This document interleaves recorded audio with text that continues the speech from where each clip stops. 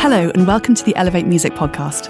I'm Lucy Heyman, and in today's episode we're going to be talking about mental health in the music industry.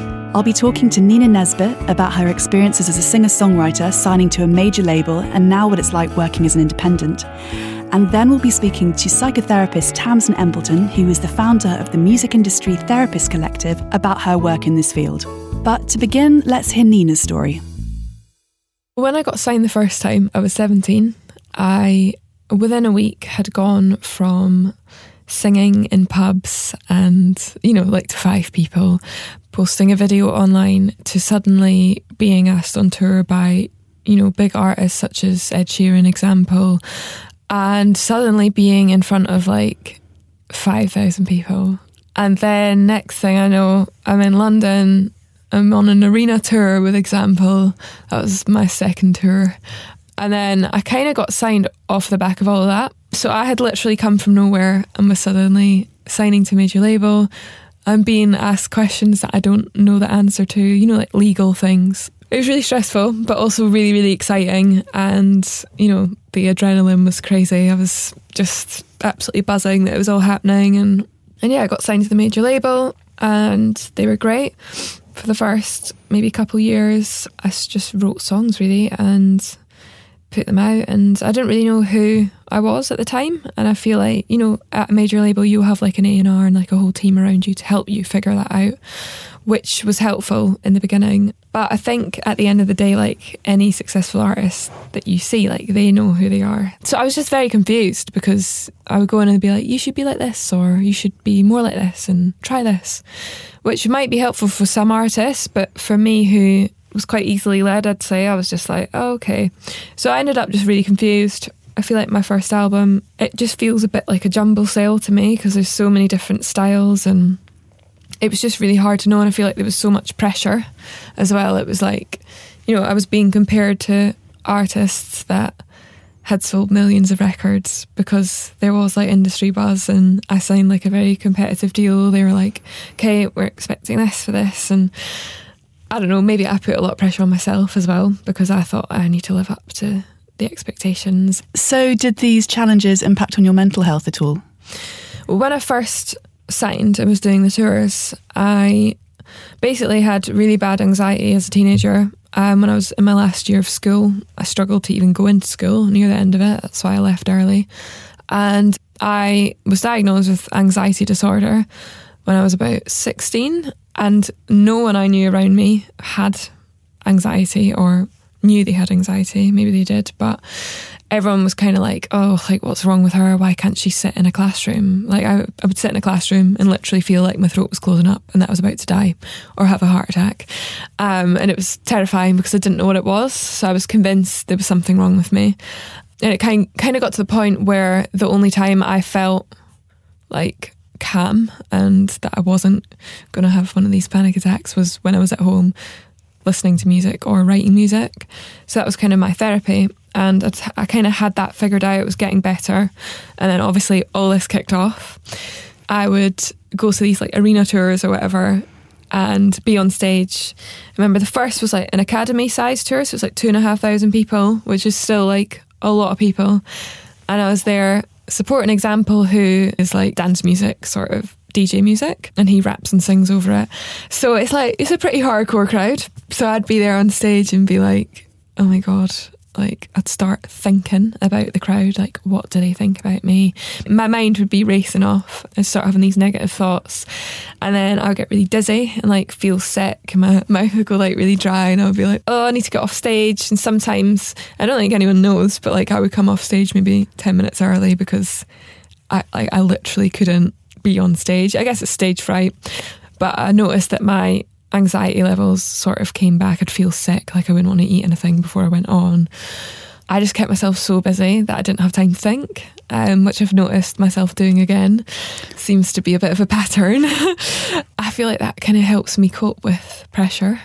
So what happens when it stops and you come home? Well, all hell broke loose. So I threw myself into the next record. I was desperately trying to get music out, writing it every day. And then it kind of got to the point where I wanted to go down a different direction to the label.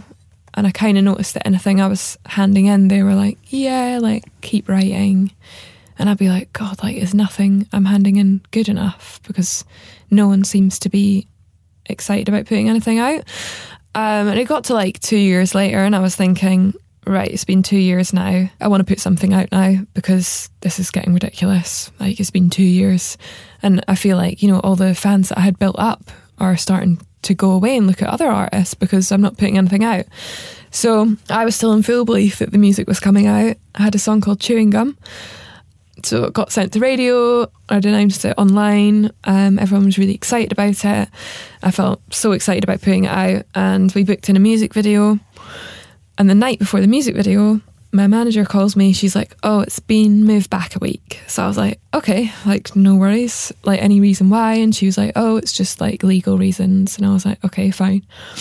And then the next week she calls me again and she's like, okay, I need to come and talk to you. They want to drop you. This has totally come out of the blue. Like, I thought we were working on a record together. And then it kind of turned out that someone in the finance department had looked at, I don't know how much was spent on the first record or whatever. And they decided that they didn't want to spend the money again. So I was like, okay, that is fine. I just wish that you had told me 2 years ago, maybe. This song's been announced now. So I can't just not, like, that's publicly humiliating to be like, oh, actually the song's not coming out anymore. I guess like a part of me was like, this song's going to come out and I hope it's going to do really well and they're going to change their mind. So I guess I was kind of holding on to that like hope that that would happen. And yeah, I had to fund that with my parachute. So a parachute is basically what a major label will give you if they drop you. So most people have that in their deal. So it's like a sum of money to sort of like cover damages, I guess. So I had to use my parachute to put that song out and pay for the video, which was kind of annoying because, you know, I hadn't done anything for 2 years and financially I was not in like the best position. So that was also a bit of a stress. So then I left, and to be honest, it was like a very mutual thing because I was like, you know, this isn't working for either of us. I put a statement out online, which is probably a bit naive and immature, but I was really angry. Basically just told people like, I've taken my career back into my own hands, blah, blah. And the support that I got from fans was amazing. And I'm really lucky to have that fan base. But I kind of noticed like slowly but surely, like some friends were sort of dropping off. Producers didn't really want to do a session. People were cancelling on me. And like looking back now, I totally get it, because as a writer, you want to write with artists that, you know, are signed on a major label. It's a business, it's your work. But at the time I was like, oh my God, like no one will work with me. And that was kind of upsetting, obviously. It just made me feel like, oh, I mustn't be very good because I didn't understand the business side of it. And I slowly kind of slipped into depression, which I'd never experienced really before. You know, I've been sad on and off, but I'd never actually experienced being depressed. I basically would wake up and just not want to leave the house. I was just kind of sat in my room. For about 6 months, I just didn't really do anything. I think it's hard when you're a solo artist as well. You know, I don't have like a pseudonym or a band to hide behind. Like, it's me, like Nina Nesbitt is my real name. I am fully myself as an artist, and it kind of felt like not only is my music over and my career's over and I'm embarrassed about that, also like me as a person is over and like I'm embarrassed to be me. Like, I want to change my name or something. Like, I just didn't want to be me, which is kind of weird. And like, I kind of look back now to when I started and wish that I'd maybe created myself a name so I could learn to separate it. I would definitely recommend, you know, younger artists to think about doing that, because when things are going great, you feel on top of the world because you're like, everyone loves me and my music and this feels great. Like, I've written these great songs and people want to be friends with me. And then when things are going bad, you're like, oh my God, like people hate me and my music. It's very hard to separate it. So I kind of just felt like an embarrassment and a failure, personally and professionally. I texted my manager about it. I was like, I don't think I can go to sessions. Like, I'm literally so upset every day for no apparent reason, apart from the fact that I feel like my life's over. And she was like, okay, what you're experiencing is actually being depressed, and it's completely normal. And she kind of talked me through it, spoke to my mum as well. I'm really lucky to have like those female role models. I have a really supportive boyfriend as well, so I found that talking to him, because he'd actually been through the exact same thing, which was very lucky for me at the time. And they all kind of talked me through it and, you know, just made me aware of what I was feeling was actually normal, and it wasn't that I was imagining it or I should be embarrassed about it. It is normal. And how did you come through that? It took a long time, and I was like, right, okay, I need to sort this out. I need to stop going out all the time, stop drinking 4 times a week. It's not going to help anyone.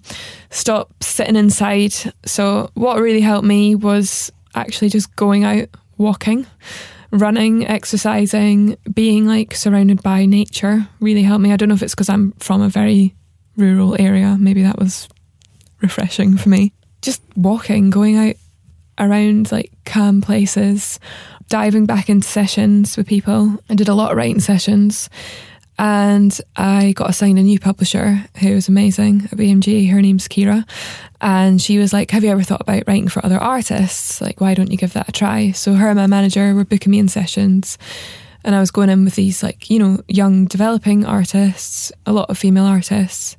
And although it was very hard because I kind of see myself in a lot of them, it also felt good because, you know, a lot of them would ask me questions about my experience, and I felt like I could give them advice and work with them and, you know, really stop thinking about myself for a second and just help other people, which felt really good. Yeah, so did that for a long time. The more and more time that went by, the sort of like clearer my head became. And through just diving into work and working with other artists and taking the pressure off myself, I actually ended up writing an album through that and being like, oh, like, I love these songs. And then my first cut was with a country band called The Shires. And I remember getting 3 cuts on their album and just feeling like, oh my God, like I mustn't be awful, like I must be all right. And it was the most amazing feeling. I went to see them play my song live, and I'll still remember I was like welling up, just like, oh my God, like this is my song, and see like the audience loving the song and just thinking, oh my God, it's not me. I'd gone to CBT when I was 16, and I'd found that really helpful. But to be honest, when I was 16, I felt like I was experiencing anxiety disorder like anybody would. And now I felt, when I was depressed in the music industry, I felt like it was a very specific thing. I felt like it was very situational, and I didn't feel like going to the NHS, as wonderful as they are, would help. It probably would have, but personally I was like, I don't know how anyone is going to relate to what I'm going through, because it was so specific. And I felt like actually just talking to the people in the industry who understood what I was in would be more beneficial. And I definitely found that, you know, speaking to my manager or other like writer friends was really helpful. And I also, you know, I'm an only child, so I'm very used to my own company and sort of like dealing with my own problems. So I found like just writing myself was really helpful, just to get it out and then listen back and, you know, maybe a few weeks later listen to it and be like, oh my God, I felt like that. And I found that really helpful. And also I kept a lot of diaries, so I would write a diary entry maybe like once a fortnight of how I was feeling, honestly, just written down. And I would write a lot of goals, things that I wanted to achieve, like short-term goals. There's also something quite powerful, I think, about being specific about what it is you're after and where you're going. Yeah. I think that can be really helpful when you're feeling quite lost. Yeah, I just found it so helpful. I made mood boards. I had a big pin board with images all over it. I just dived headfirst into it, and it really helped me. Mental health in the music industry has been quite a big topic over the last few years. Do you think your experiences were typical? Yeah, I think they are, because a lot of artists that I know have gone through exactly the same thing. And it's something that at the time I feel like you think it's forever and you think your career's over. And especially with female artists that do pop, I feel like it's a major thing because it's very competitive. And I feel like maybe not so much now, but when I started, it was very much like you have a shelf life till you're like 25. That is literally what I was told and how I was felt. How do you think the industry could support artists who are dropped? I feel like it would be good for them to have someone to talk to. I'm really lucky that I had a manager that has been there since day one that helped me sort of get through that in terms of somebody in the industry. But I know a lot of artists that just turn to like drinking and drugs or just give up and move back home, and it doesn't need to be that way. I think like a lot of people go to me, oh, but you've done it, but you're really strong, but I'm like, yeah, but I've been through the exact same thing as you, and it definitely wasn't easy. And I do think it'd be good to have someone to talk to that actually understands the industry. It sounds like you're in a much better, healthier place now. What would you say some of the major challenges are that you face now? What's interesting for me is that I'm winding down this album campaign now, and this album campaign has literally done more than I ever imagined it to. Fantastic. I'm absolutely blown away by it. It's almost had 500 million streams. Oh my goodness. Yeah, which is just like insane. And yeah, I'm so grateful for that. And it's just really like made me realise that literally anything is possible in this industry. But obviously it doing well has sort of put more pressure onto me for the next one, and I'm putting that onto myself. So it's just a way of like, how do I manage that? Would you consider yourself healthy now? Yeah, definitely. I think I've learned last year, I was on tour for about a year and a half continuously. I would come home for maybe a week at a time, and I was doing too much. So I realised that as well. And this year I'm really trying to sort of protect myself a bit more, have a day off, do something that you want to do that doesn't involve music. So I think I'm definitely learning a lot more about that. You've mentioned about having a day off. What other things do you do to stay healthy? I really like sleeping. I know it sounds simple, but I try and get like 8 to 10 hours sleep a night because it honestly changes my mental outlook on everything. So what advice would you give if someone was about to start out in the music industry now in terms of looking after their mental health? What would you say? It's very helpful to know who you are before you enter the music industry and make sure that you're ready for it. I think deep down when I started, I knew I wasn't ready for it, and I just didn't want to pass up on any of the opportunities. So I think make sure like you've developed and learnt your craft, played all these small gigs that you don't want to play, just make sure that you've got good people around you, a good team as well. I found it very helpful having a female manager because I feel like she has experienced very similar things to me, and she's sort of part of the family really. So I think that's really important. And don't compare yourself to other people.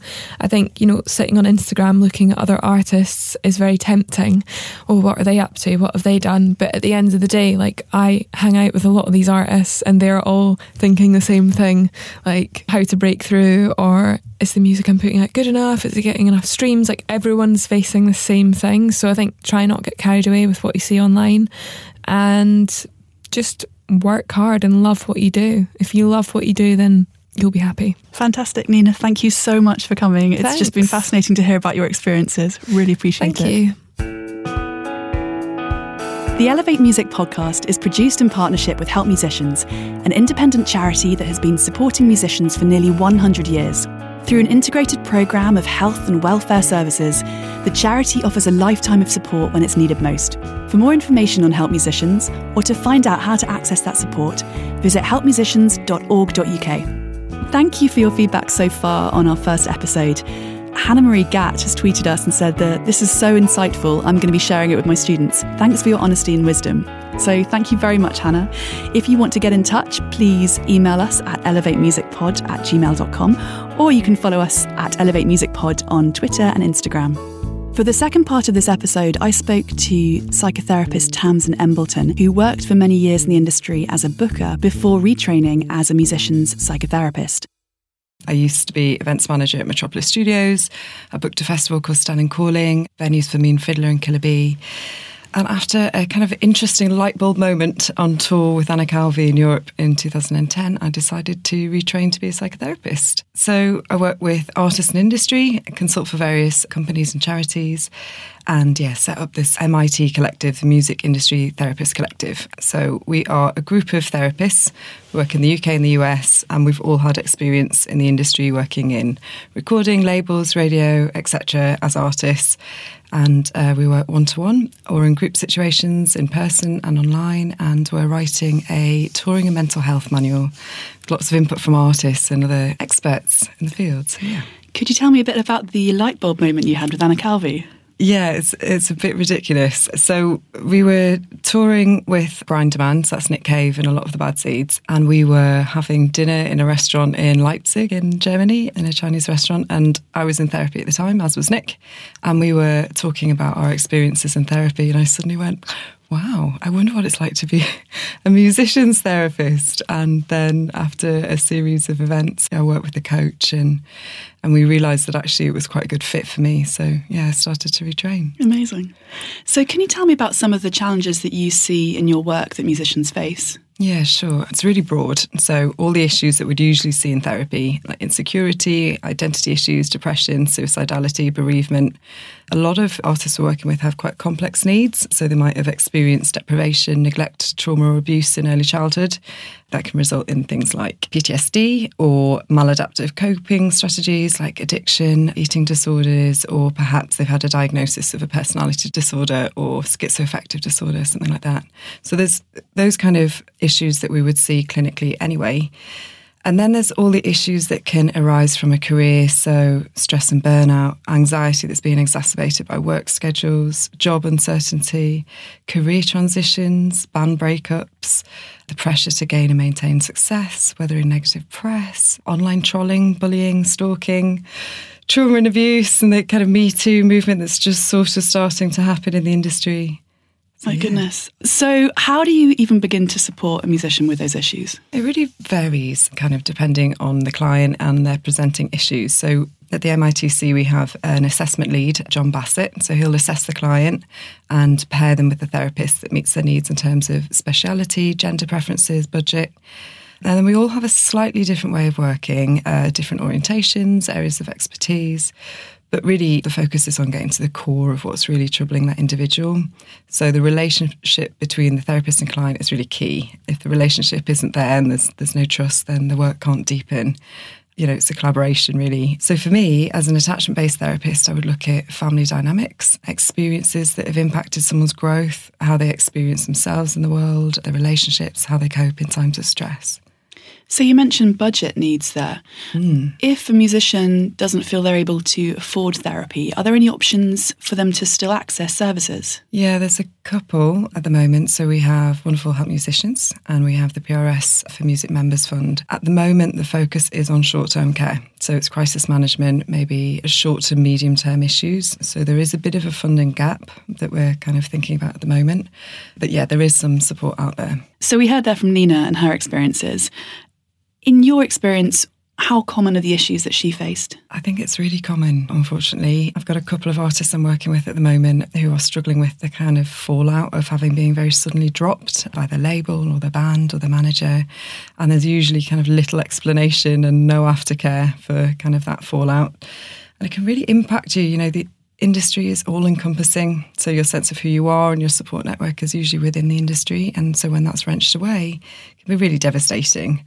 So you can be left with low self-regard, identity issues around belonging and relevance. So there's a big loss of not just the role, your job, but maybe your identity or a sense of abandonment by the team. So you can be left feeling really hopeless and isolated, rejected and ashamed. So we've heard a lot about mental health in the music industry over the last few years. What would you say is one of the major causes of that? Well, I think there's a bit of a clash between, the industry asks artists to be vulnerable but also resilient. And it's a really big ask. And, we're not really teaching artists how to cope. So it's a competitive and unpredictable industry. You have to weather all of these really unpredictable ups and downs, long hours, exposing your art for others to critique. There's a lot of pressure to gain and maintain success, pressures to self-promote and network, and a lifestyle that, of course, has a lot of access to drink and drugs. So you think about that context, and then we have artists who have pre-existing issues that make them particularly susceptible to suffering. So, they use their music or their art as a way to express and process and cope with pain. So if we put those two things together, we've got very vulnerable, troubled people in a highly stressful environment, which can obviously exacerbate underlying issues and create new ones. So how can you create more resilience in musicians? Well, I think resilience is one of those buzzwords we hear a lot about, and it's quite a long process, I'd say. I think it's a journey inward as much as it is about thinking about the environment. So it's kind of really getting to know yourself and your sore points and your limits, and, learning how to put boundaries in and feeling comfortable with saying no, which can be difficult if you're, feeling quite insecure about your job. You want to say yes to everything or feel like you need to be constantly available. That idea of boundaries, how do you put boundaries in place if there's a power dynamic going on? So if you're a musician and you're struggling with maybe the workload and you feel that the label has the power, have you got any advice around asserting boundaries in that kind of situation? Yes and no, because I think it's always an individual kind of set of circumstances and relationships. I think, having a supportive manager is very, very important, and really having a very open relationship with them, which also involves boundaries from the manager's side, because it can be quite a complex relationship. I think learning to say no, that can be quite challenging. You can start to say no to the little things and see how you feel about that, and learn to sit with the anxiety of what that might kick up for you. So Nina spoke about some of the challenges she faced with regards to her mental health on tour.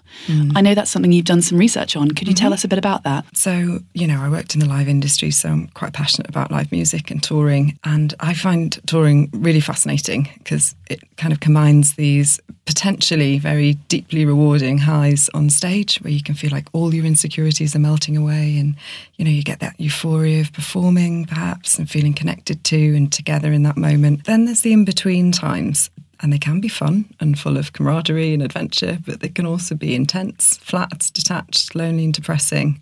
So you're away from your normal kind of coping strategies and support networks.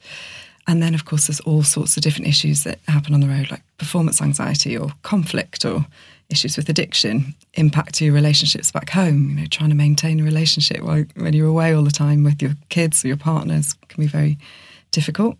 So some artists struggle when they're on the road, and some when the bubble bursts and they return feeling very exhausted and dejected, or realising that they've actually developed these dependencies or addictions in order to cope. Are you able to support musicians when they're actually touring as well as when they come home? Yeah, absolutely. We try and maintain that relationship. It's different working online. Occasionally we might go and visit somebody if there's the budget and the availability to do that.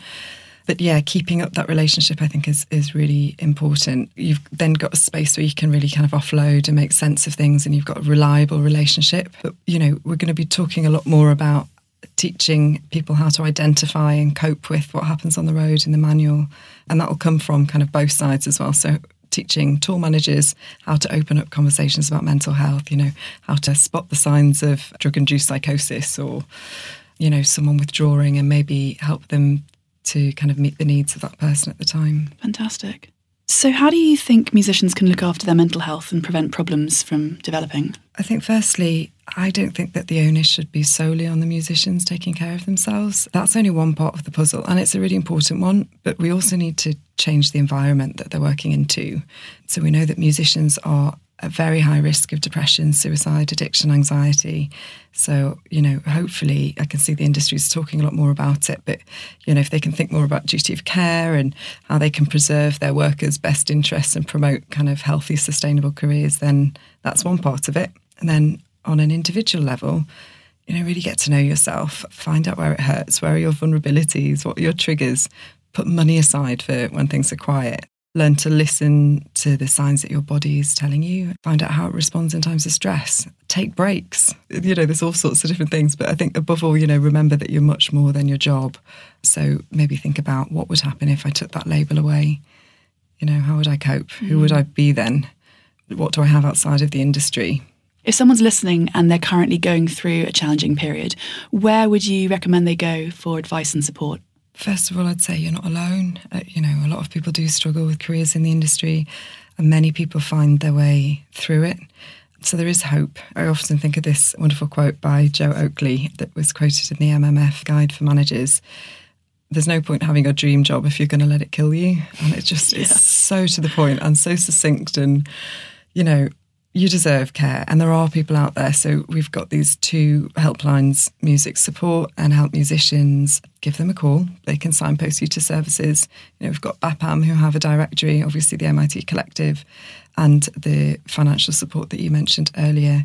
So find someone who can listen and who kind of gets it. Would you say you're healthy? Well, I recently read that the World Health Organization's definition of health is a state of complete physical, mental and social well-being, and not merely the absence of disease and infirmity. And I thought, okay, with that definition, how many of us are, that word complete, how many of us can claim that we're healthy?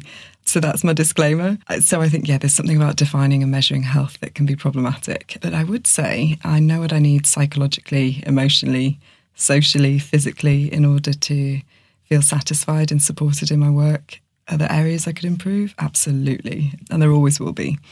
As a therapist and people that work in caring roles, having regular supervision, I have my own therapy, have a really good support network, go to a lot of gigs. I'll put the candles on and do candlelit yoga. I'm experimenting with some other bits and bobs at the moment, like acupuncture and vitamin B12 injections and things that are supposed to help your body to regulate and calm down a bit. Are you finding they're helping? Yeah, actually I am. It's kind of strange. I wasn't expecting, because I hear a lot of these things from artists, and I thought I'd give this on a bash, but actually the vitamin B12 thing is helping more than I thought. Really? I think it's that. Anyway, I mean, it's not a controlled experiment, but yeah. It's just interesting to hear the things that work for different people.